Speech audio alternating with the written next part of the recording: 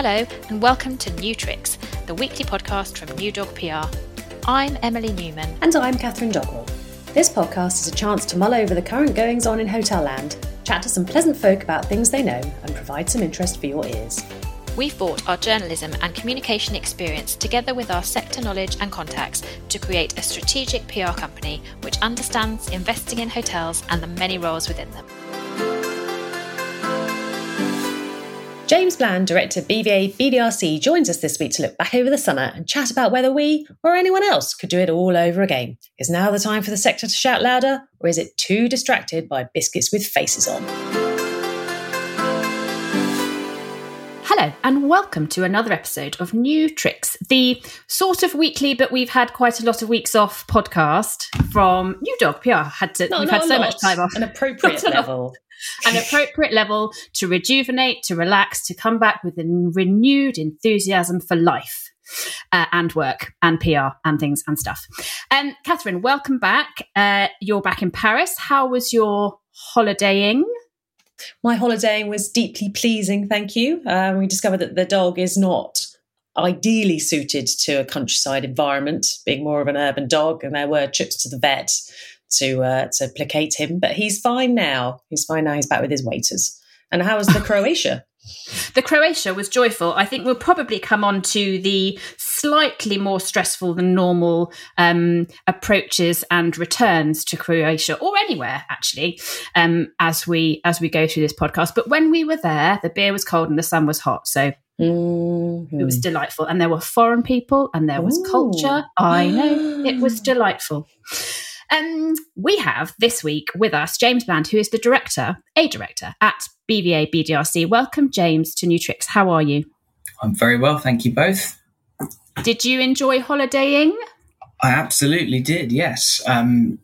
It was relaxing, but by the same token, it was stimulating. All of the mental gymnastics around planning tests and getting results in the nick of time to travel, and the change from Amber Plus to Amber the day before we returned, and all sorts of permutations that you don't normally have to contend with. So you presumably then were prepared to quarantine it up in order to go on holiday? No, I was prepared to stay on holiday. I was prepared to stay on holiday longer until 2022. Pretty much until the truant officer came and asked why our 6-year-old wasn't in school. We'd have stayed until pretty much then. I think that's fair. Yes, and possibly people still are. But it's delightful that you're not and you're here. Yes. No, I'm inclined to believe that there's a whole generation of people where we hear a lot about these sort of digital nomads and how we're all going to be digital nomads. But I've got a funny feeling that these are going to be a lot of involuntary digital nomads who can't, you can never go home again. That sort of thing. I can't go back. It's like, what was that thing with Lawrence DiCaprio? He couldn't go back. Oh, Inception. He couldn't go back. Was that day he couldn't go back to the US? Very possibly. Yeah. My instinct went to the clicking your heels together 3 times and no place like home. Could really never get it. Yeah. Whether there was a wizard involved or not. Exactly. So the risk is like arrest or being crushed by a house. Holiday stakes are high at this time. They are. Well, I'm glad that neither of you were crushed by a house or had, rest forever, and we're all back in the game. Right, we haven't talked about biscuits for a while. We will talk about Hotel Land, obviously, but we need to talk about what we ate on holiday, what baked goods were involved, any delights you'd like to share with the group. James, what were you eating? Just about anything and everything, having been on a diet of sorts since about January. Oh. For why? I decided that August was going to be my cheat day. Very good. August also contains my birthday, my wife's birthday, and our anniversary. It seemed a perfect opportunity to relax. Unfortunately, I've undone 7 months worth of work, more or less. I thought you were going to say and several top buttons. Well, quite, yeah. So the next 2 or 3 months, I think, are going to be revisiting old ground and seeing what can come back off the running total. Obviously, being a market researcher, I've been keeping tables and charts so I can plot the exact point earlier in the year where I sort of reach the same weight. So I think I'm currently at about February again. Oh, very good, very good. And the good thing about going to France is that it's not called gorging yourself in France. It's called being a gourmand. It's called supper, isn't it? Or something like that. But yeah, it's difficult. What delightful things did you eat in the south of France, Catherine? Well, you've mentioned biscuits. Oh, sorry. Oh, yes. No, go. You carry on with anything. Biscuits is related is perfectly acceptable. The French do a very pleasing range of sort of biscuits I remember from my childhood, from various French exchange trips. Yes. So the ones with chocolate, sort of sandwich biscuits with chocolate in the middle. Bit of a prince. That's it, yes. So, or a BN if you want a face on it. You can choose face or no face on your chocolate-filled biscuit. Preferably no face. I don't like to feel like I'm being judged. Yeah, no. But you take the eyes off first is the way to eat it, like a gingerbread man. That sounds like the behaviour of someone dangerous to society. Dangerous maybe, but not judged by biscuits. Possibly. So yes, a few of those have tripped like fantastic and have disappeared, never to be seen again. Sweets actually in France, Carambar and yes, Orangina Haribo is a particular weakness. What now? Orangina Haribo. It's quite. Oh my! I bet on the mouth. Oh. But I can't remember whether the red ones or the orange ones are the most violent. Maybe you can help me on that, James. But after a while, you sort of become immune to them all. No, and all other tastes for 24 hours. While your insides turn a sort of brighter shade of neon, presumably. It was when somebody pointed out to me that the stuff that makes them sour is in fact acid. Brilliant. You would have thought that would put me off, but not so much. But they don't. It's the same for fruits, and they don't advertise those in the supermarket saying, get your ball of acid enclosed here with all the oranges. Do they? Acid ball is not how they sell it. I'm not experienced in the ways of teenagers, but maybe they should. You raise a valid point. Get you to your 5 a day. I don't know. I'm still recovering from those videos of Michael Gove over the weekend. So happily, I seem to have missed them. He was having it in a I believe is the term, in a club. Is this back to the nightclub thing? Oh no. He'd gone to a nightclub in a suit and was having it large. There seems to be no end to the creative ways the government can find to try and harm the hospitality sector. Exactly. So the last thing you want is after, you're going to a club, you're thinking it's been a long, long time, can't remember how to do it, don't want to take these, maybe risks or not risks. And then you go, and then there's Michael Gove, big fish, little fish in the middle of the dance floor. Imagine that is the limit of most people's risk taking there. That would be it for me in clubbing forever, I think. And then I went back and you wouldn't believe what I saw. Was it always like this? Maybe that's what he's hoping for. Yes, I've always been here. Yes. Loving it. Oh, no. Yeah, I'm afraid so, yes. Right. Any more biscuit contributions? Any more biscuit or baked goods? I've got no biscuit, but we were the local restaurant that was sort of within walking distance, which is what you need, was a pancake specialist. They only did pancakes and booze, obviously. In their many, many, many, many, many, many forms. So you could have them with seafood on, and you could have them with goat's cheese and duck something on, and all this kind of thing. And it was called L'Intrépide. Oh, I see what they've done there. Yeah, I saw it as well. It's very good. And did you frequent? Obviously. Very much. One must support people who are willing to do this kind of thing. What was your favourite topping? I liked the one with the little sort of fish in like a sort of it was like a bouillabaisse. Oh, fancy. Oh yes, fancy pancakes. Very good. Lots of Dutch there for fans of global travelling Europeans.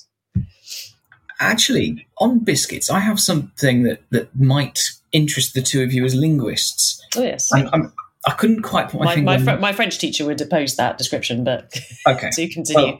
Well, people what work with words then. There you go. It's the correct tense to use for something that hasn't happened but is so likely to happen that you might already class it as having happened. Having happened. So I'll give you I'll give you the context. I've got a particular weakness for bourbons. Weakness and snobbery at the same time, but that's a different matter. But bourbons are kind of the Achilles heel, in that a packet can be made to disappear without, a second thought. They can just go. So as a result, they're not generally welcome at home. They've been kind of, annexed and told never to return. But as one of my smaller birthday presents, or presumably beheaded if you're going to pursue the whole bourbon thing. Beheaded, or do you separate them in half and get the cream out and then eat the cream-free half? But we can discuss technique later. Yes. A packet was bought for me, however, by my wife as one of my birthday presents. In fact, chosen by my son, and therefore, them being bought means that she has accepted. She is at one with the fact that I'm going to eat them. So Yes. I've sort of got permission to eat them. Now, accepting that these are going to be eaten. These are calories that are going to have been consumed. Future unconditional? Future unconditional. I mean, does it matter then if I eat them over the space of 2 weeks or if I just smash them all in an afternoon? Given that Yes, I think they're pre-considered, so they've been priced in. They're baked in almost. Yes. Baked into the assumption. So calories that are going to have already been consumed. Do they count them when? I think they've already been counted, and you sort of Yes. factor them in when you step on the scales, that the reading you're getting is artificially deflated by the absence of these biscuits that already have been going to be consumed. Yes. I think these are deep but very poignant matters of discussion here that we pride ourselves on. Absolutely. Oh, so much so. That's the biscuit police. So is the biscuit police, or 400 removal men, or a Swedish electrician. More on that later. And taps. Right. Should we do a little bit? We're racing through this. I think we should probably talk about the sector that keeps a roof over our heads. James, what's happening? You do swathes and swathes of research into all different types of things. What is sort of current? What are some of the findings? Tell us what you know. Okay. Well, quite a lot going on if we focus on this country in the staycation space, obviously, given the restrictions that have been placed on travel, but also a sense of nervousness in some cases around foreign travel. The government has been quite good in one regard, sort of accidentally promoting the staycation sector by putting people off travelling overseas. You say accidentally like it's an accident. It could very well have been a deliberate strategy, carefully planned out and meticulously executed. Yes, no. Your use of meticulous has blown my theory out of the water. I am open to that possibility. All sorts of interpretations are possible. The hoteliers I've spoken to have been pleased by the recovery they've seen. In fact, the one I was staying at over the weekend said that they'd had a couple of really excellent months, and from a broad range of segments. So some corporate, quite a few weddings been going on. Deferred weddings have been catching up, and a lot of leisure travel as well. This was a hotel in plenty of space, plenty of grounds, with lots of facilities to offer. So not one that is narrowly focused on one segment. So a broad base is what they'd expect. I think that there is a general caution around what the future holds. Nobody wants to get too excited, too ahead of themselves. We are seeing a marked recovery in interest in ad hoc research projects, which just died at the end of March last year for obvious reasons, as belts were tightened and tightened further. There is a thirst for knowledge, again, whether from Greece or elsewhere, or whether you study at St Martin's College or whatever. There is a general appetite for insights again, which is useful when that's your business. But I think there is still this looming fear of what's going to happen when the kids go back, if the case rates increase, if hospitalizations increase. And if people are anything like me, they're looking at the daily data that the government releases and looking at the charts and looking at the trends and trying to predict where it's going to go. Apparently 69 million a day are, which seems like an extraordinarily high number. But I certainly do on this side of the channel because obviously it seems that hospitalisation is the only one that we need to look at. So can you see a scenario for hotels, and a good pulp reference, by the way? You can't see it, but I'm doing that. It's very good. It's very good. Yeah. Do you think that we could be in a position, certainly in this kind of shortish term, where hotels go more seasonal? Because I think what we've learned over the last 2 summers in the UK is that it does reopen, and there's money to be made. Can you see a sort of a permanent, certainly in this part of the world, that many of the hotels were boarded up for the duration and not planning on opening again until September, despite the huge volume of Americans that we have, which obviously we're not going to have any more now. But can you see a sort of an enforced seasonality for the foreseeable, or will people sort of clatter on?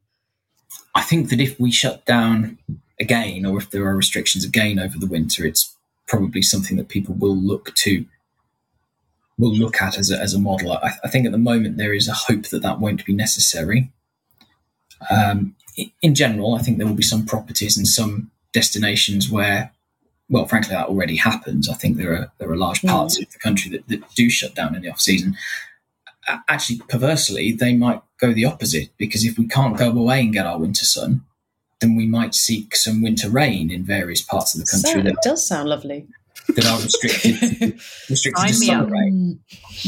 So, you can imagine that Cornwall, for instance, might have less of an off season if that is the only place that is available to go for half-term breaks for November, for December. So it's all a roundabout way of saying I don't really know on that. Oh, but crying out loud!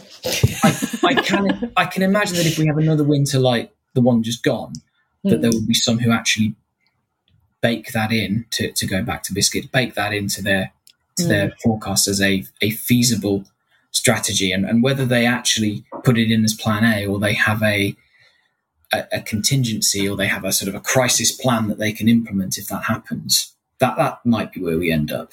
I wonder if, so all three, well, Catherine, you are in foreign land anyway, but you travelled within foreign land. James and I both travelled from the UK separately to foreign land on holiday. So out of our enormously huge research pool of 3, I wonder if the fact that people have attempted a summer foreign holiday might make them more likely to attempt, if they do normally do an October foreign holiday. If you've done it once, the fear of it was definitely worse than the reality. In my case, it was a ball ache and it was stressful, but we did it and we got back and everyone was negative. And there were 20 of us who, I mean, there are not 20 in my family. There were 5 families, and remarkably, all of us got there with negative tests, and all of us got back negative tests, and we didn't lose any children along the way. So I'm now more likely to think I might attempt a foreign holiday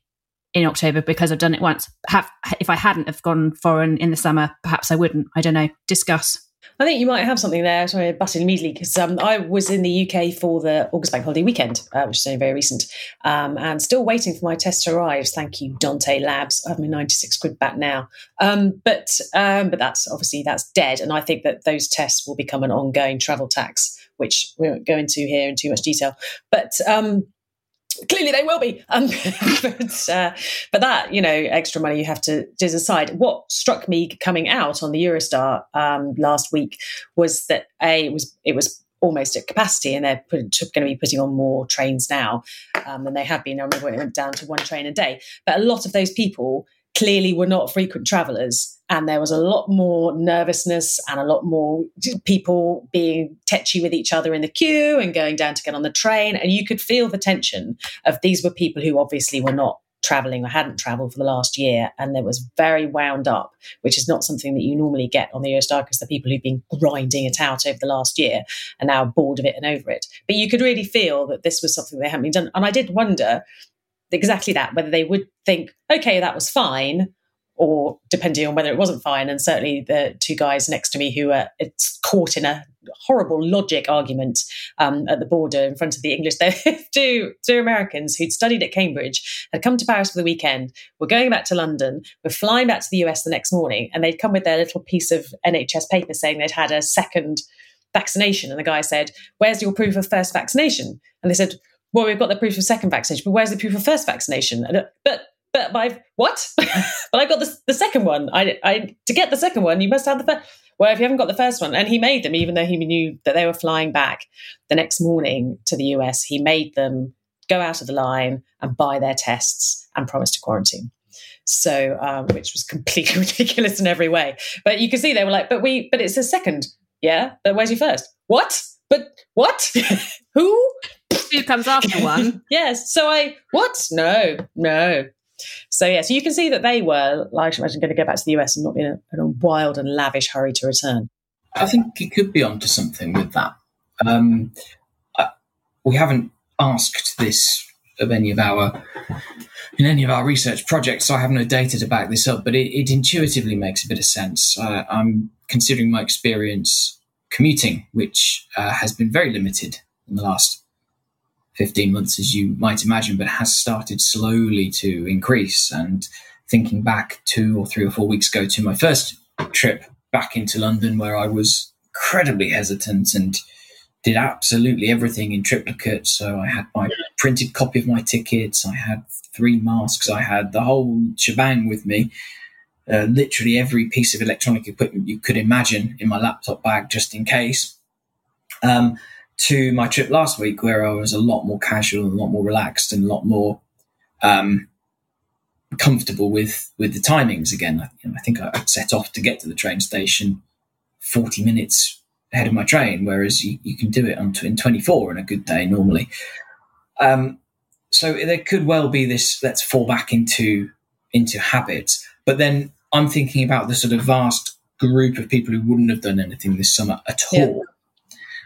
They're going to be finding their feet again, and for them it might be, well, let's go domestic, and then maybe build up to overseas next year. It's just all too much. I can't face it. And I think if I didn't have to travel, then the chances of, I'm lucky where I live because the domestic market is phenomenal and sunny. If I didn't have to travel, whether I would or not is debatable. So not just from a I don't want to be crammed in with loads of people health standpoint, although that is a feature.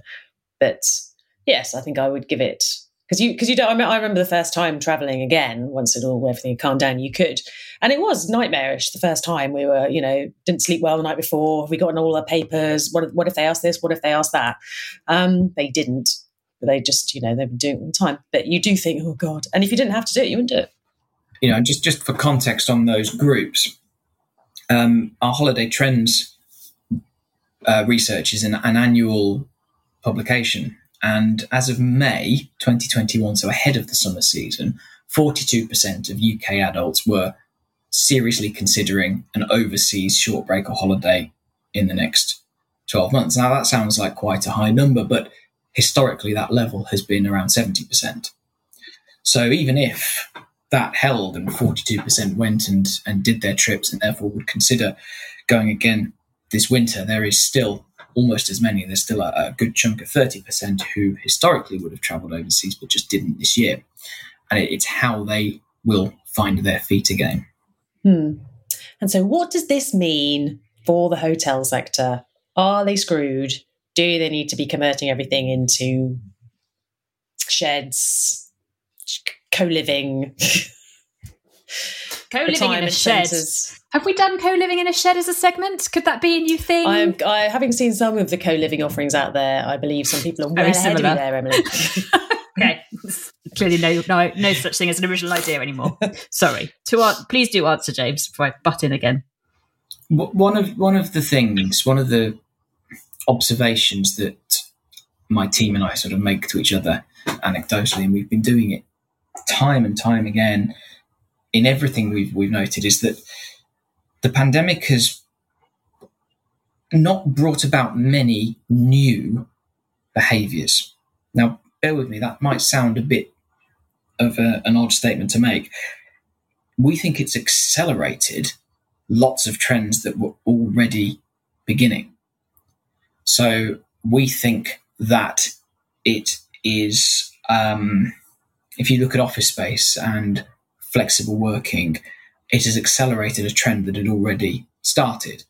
Now, whether it again slows down and it won't fully reverse, but it might go a little bit back to where it was in terms of people being office-based.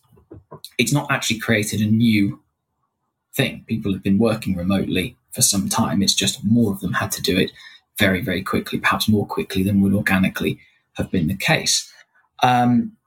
With accommodation, it seems to have pushed people towards things like Airbnb. We use the term home share or homestay as a kind of category. Really, Airbnb defines that like Hoover defines vacuum cleaner. But we saw a huge narrowing of what we call the comfort gap between people who said they were comfortable staying in a hotel and people who said they were comfortable staying in homestay accommodation. And comfort can mean a number of things, not just, nice chair and being able to relax. It can be things around security. It can be things around anxiety, around collecting keys, around finding the place, around parking, all sorts of things. Before the pandemic, there was a 10 to 12 point gap in the comfort levels in favor of hotels. In the midst of the pandemic, both dropped dramatically, but that gap disappeared. They were at the same level. And as those comfort levels recover, if they stay together, and let's say they get back up to a case where hotels was at 80% comfort level, which I think is more or less what it was before the pandemic. If homestay follows that back up to 80%, doesn't top out at the 68, 69 it was before, then that is going to be an acceleration in a trend towards the homestay economy that we have seen over the last decade. So not a new thing, but an acceleration of something that existed. Now, actually, I think there is an opportunity for hotels with cleanliness protocols, with levels of reassurance that they provide. I think there's always been an opportunity for them. It's whether they are able to play the hands that they're dealt correctly. Yes, what I will say is, and I've sent the attendees of this call a photo, which you should be able to see in your chat. We may use it, in fact, to illustrate this podcast so that everyone can see it. But it shows you what happens when you stay at a homestay, and one of the people that you're with is not a frequent driver. Talking when James was talking about having to get there, and there we go. If you can just see that. I think I may have seen this, haven't I? Yeah. Oh, yes. I think we could use that at some point. We'll share that with the. I think so. It's important to see. So it's not. Yeah. A little light understeering there on the way to come pick us up from the train station. Comfort rating diminished slightly. Exactly, less comfort in that environment. So yes, yes. I mean, all the holidaying I've done, and all the working from beach, and all the rest of the things that I've done this summer and last summer were all in the sharing economy, not at Airbnb, for reasons that I've gone into many times this podcast. but other platforms are available, and I have used those other platforms, and I think it goes back not just to the convenience and the ability to lock yourself off from the rest of the pandemic-ridden masses, though that was certainly a feature last year and is a huge bonus. But to go back to the more convenient things, you're staying with friends, you're staying with children, you're not going to stay in a hotel. You might stay in a resort, but the control, you're there for 2 or 3 weeks. You want control over what you do. And the hotel sector, despite all of its launching of, I believe, one brand on the part of Hilton, which is flexible, which they say is not a response to Airbnb, there has been no response from the hotel sector to successfully battle with Airbnb, unless you count Marriott expanding their offering and Accor expanding their offering. And both of those reported over the summer that it was all going absolutely splendidly. And in Marriott's case, that they'd filled in lots of blank space where they didn't have representation, i.e. in big houses where you can stay with your mates. So yes, whether the hotel sector chooses to listen to this and continue to act, I should be gripped to see. Hilton have done a couple of things, though, haven't they? So I think Motto, that's it. The brand you mentioned, Motto, with the adjoining rooms that you can book and you can configure, I think that's really innovative. And of all the brand launches I've seen in the last 3 or 4 years, and for context, that's approximately 4,783. I believe so. Hang on. Bing, there we are. Roughly, yep. Of which 4,600 were within the biggest 5 companies. But of all of those brand launches, and many of them are just sort of a recycling of different concepts, but placed together. So it's something that is sort of announced as being very, very new, but actually it's 5 or 6 things that might have been new individually, but they're being brought together. Motto, I think, is different because it does that. Yeah. And I think actually elsewhere in their portfolio, Hilton have offered guaranteed adjoining rooms, which perhaps goes a little way to addressing some of that.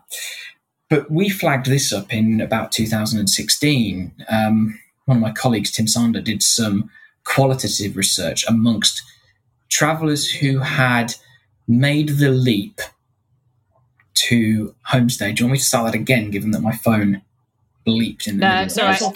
Authentic noise. Exactly. It's happening. Authentic noise, genuine realities. Yeah, it's like experience. Yeah. It's a genuine Zoom call. Oh, yeah, we're not faking it. Tim did some qual research amongst travellers who had used homestay and hotels. So people who had sort of made the leap, if you like, some of whom were open to jumping back, some of whom weren't. And what we picked out from this was that the hotel sector as a whole was quite bad. And this is going to sound really strange given what an importance they place on this particular word. It's quite bad at groups. And I don't mean groups of individuals who might be assigned or delegated to attend an event. Groups of friends, family groups of people who want to be together, like that old society advert. So if you think of the group of mates revisiting the city where they went to university, or you think of a stag or a hen party, or you think of a girls' reunion, or you think of a whole load of couples getting together. The appeal of a home share is that you have your own private space to sleep and to ablude in, but you have a kind of semi-public space where you can gather. Now, in a hotel, you can have your room or you can have the public space, but you might not want that. You might not want other people, more so when there's social distancing requirements. But 5 or 6 years ago, when that wasn't a thing, even then, the idea of having to do it in a public space and not having a lounge where you can relax or you can chill, that was pushing people towards homestay. Think of a couple of colleagues going on a business trip and they've perhaps got to prepare for a presentation the next day. If you stay in a traditional hotel, you either have to do that prep in a busy lobby or you have to go to each other's bedroom to do it. Service departments actually kind of provide a middle ground where you've got this lounge, you've got this breakout area. And I've often thought that when designing a hotel corridor, if you like, some way of partitioning some semi-private, semi-public space might have been an interesting way to tackle the lure of the homestay sector. Architects, please do listen and take on board. You raise a valid point. Just to wrap it up before we ask you the questions that we ask everyone else, I want to make a small point, bringing it back to biscuits on the sharing economy versus hotels.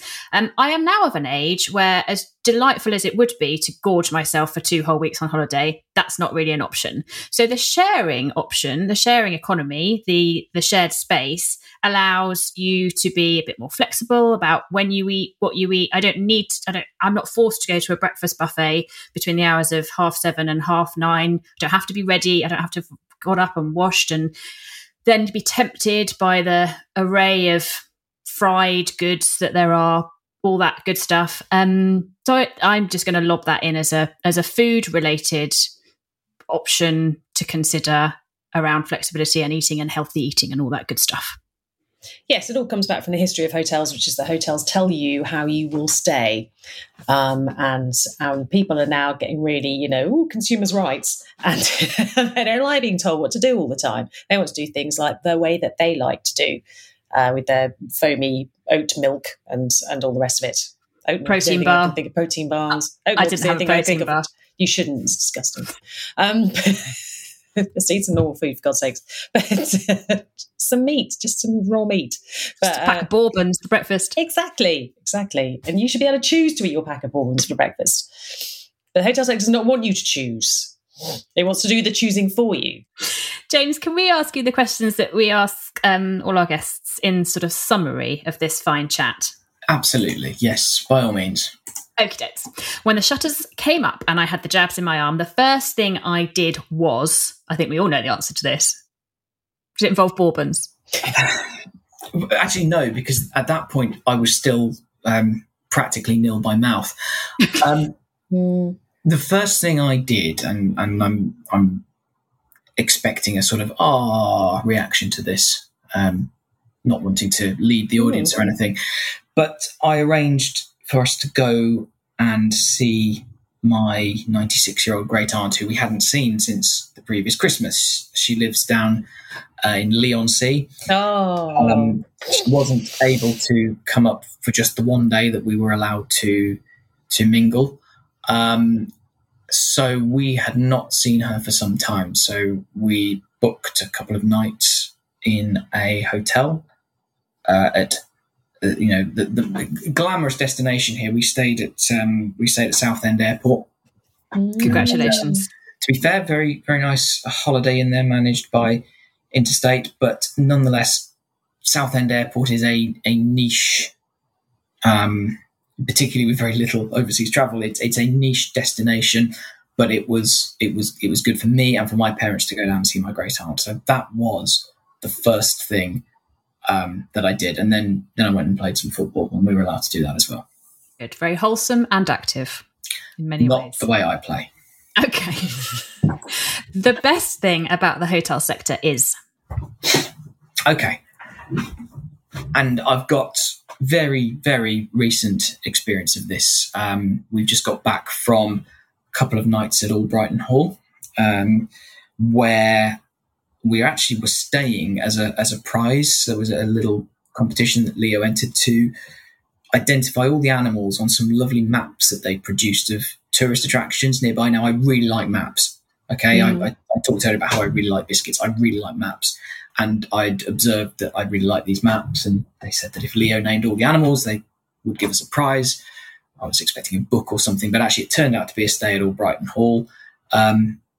1 year later, we got to take that, and they really spoiled us and they looked after us. And it wasn't the stuff as such. It wasn't the food. It wasn't the room. Nice all those things were. It was the thought that went into it. And it was an interesting experience for me, because it's about 23 years I've been working in or adjacent to the sector, and I've kind of seen it all. There's very little that surprises me or that actually is genuinely new. And actually, while this wasn't new, it did remind me that if you give people who work in hotels the time and the opportunity to get to know their guests before they arrive, to find out what it is they're looking to achieve when they stay somewhere. Now, sometimes it might just be, I want somewhere to crash when I'm visiting a city, but actually a lot of the time they might be looking for the hotel to be part of the experience. Anyway, if you let people put thought into it, then you will get some good results out of it. So the best thing about the hotel sector is undoubtedly the people, so long as the people are given the opportunity to focus on the guests. And so say all of us. I like that answer. The hotel sector would be significantly improved if... This one might not be well received. I think it would be significantly improved if there were fewer providers. And this isn't an in general. There are a couple of specific providers. I'm obviously not going to name them, but there are a couple of providers that if they were not operating, think of it as thinning the herd. Is it Britannia? Oh, because they did come up with I've got some cracking photos of the hotel on the panorama last week. Oh yes, obviously. There are some providers, Catherine, that if they is it that if they didn't exist, it would be better for the sector as a whole. It's not just one organisation. It's any hotel where somebody goes and has such a bad experience that they write the sector off and they look elsewhere and they start moving to homestay, if you like, or they start completely rejecting the concept of a hotel because of that experience. So I suppose it's any hotel that actually is so bad it harms the sector needs to be put out of its misery. Cauterised, yeah. Mm-hmm. We could make a list. What the industry needs now is love, sweet love. I mean, obviously it's what the world needs now, but the industry has been absolutely battered by the last 18 months. It's shown an incredible amount of resilience. It's gone through no end of requirements to make it COVID safe and to adapt. And I don't feel that it is particularly appreciated by the government as it should be. You look at campaigns like Seat at the Table, you look at a lot of the requests, for instance, that UK Hospitality are making, and the government just doesn't seem to be listening. Now, I appreciate the government can't support every industry, so there does have to be a trade-off, and no one sector is going to get everything they want. But even if it were just something that could increase confidence, I think that would be quite important. Something that says, do you know what? They do so much. There's so many COVID safe provisions that you're probably going to be okay going to a hotel or having a meeting, an event, or something like that. I think the more of that can be done at a category level, the better. And finally, I'd like to think we've learnt from this. I'd like to think that we have learnt or relearnt the importance of being a little more flexible. That one size doesn't fit all. So you mentioned earlier about how perhaps hotels like to do the choosing for people. I'd like to think that perhaps there's been a realization that is not long-term going to attract people back from sectors where they may have left. I'd also like to think that we've learned to be nice and to work together to find a way out. So we've had a number of really difficult conversations, if you like, with our clients over the last 18 months because they've been they've been shut.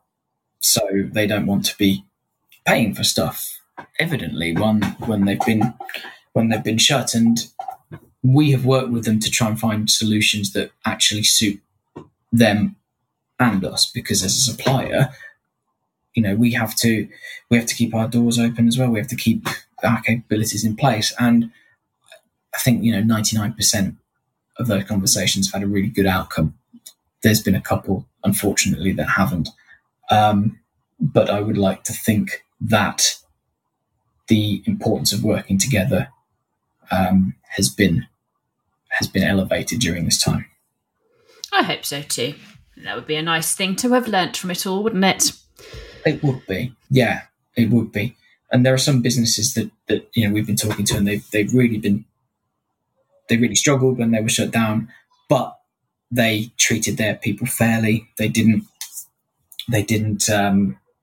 take sort of knee-jerk decisions. They were flexible with their teams and their staff and with their guests. There were some quite high-profile stories right at the beginning of companies perhaps that weren't and didn't react very kindly in the first instance, and others that did. I'm drawn to, I I think McDonald hotels were particularly good right at the beginning.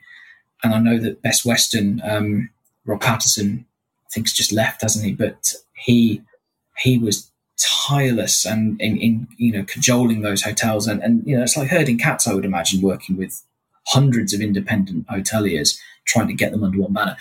But he was tireless in getting them to sort of coordinate efforts and to offer themselves up as hospitals and to do this, that, and the other. And you'd like to think that those people who did all of that great stuff at the beginning will be rewarded when everything reopens. James, this has been a fantastic podcast. Not only you've surpassed all our expectations in terms of getting musical puns in there. I don't think we've had quite that many musical puns ever. So terrific. Super biscuit chat. Lots of actual important information and research findings, which is also why we're here. Let's not forget that. So enormous thanks for your time. Catherine, love to see you again and hear you, because not everyone else can see you. I appreciate that. Hear you. Thank you. Your contribution. It's important to ease the people in gradually. Exactly. We'll see you later. Yeah. Let's just hear you for now. And yes, thank you very much, James. Thank you both. It's delightful to be back. We hope you enjoyed that episode. I think you're supposed to leave reviews or subscribe or something. Spotify sounds like a word, doesn't it? Spotify and Apple Podcasts and all that good stuff. So if you fancy doing that, we'll send you a bourbon as thanks. Many thanks indeed. Until next time. So that concludes our thoughts for this week. Thank you to everyone involved in creating this episode and providing something for your ears whilst walking the dog, washing the cat, chopping the veg, or however else you pass the time while podcasting. Please do review and subscribe if you get your ear entertainment via Apple, or follow New Tricks if your ear delight comes from Spotify. These things make a difference, apparently. Until next time.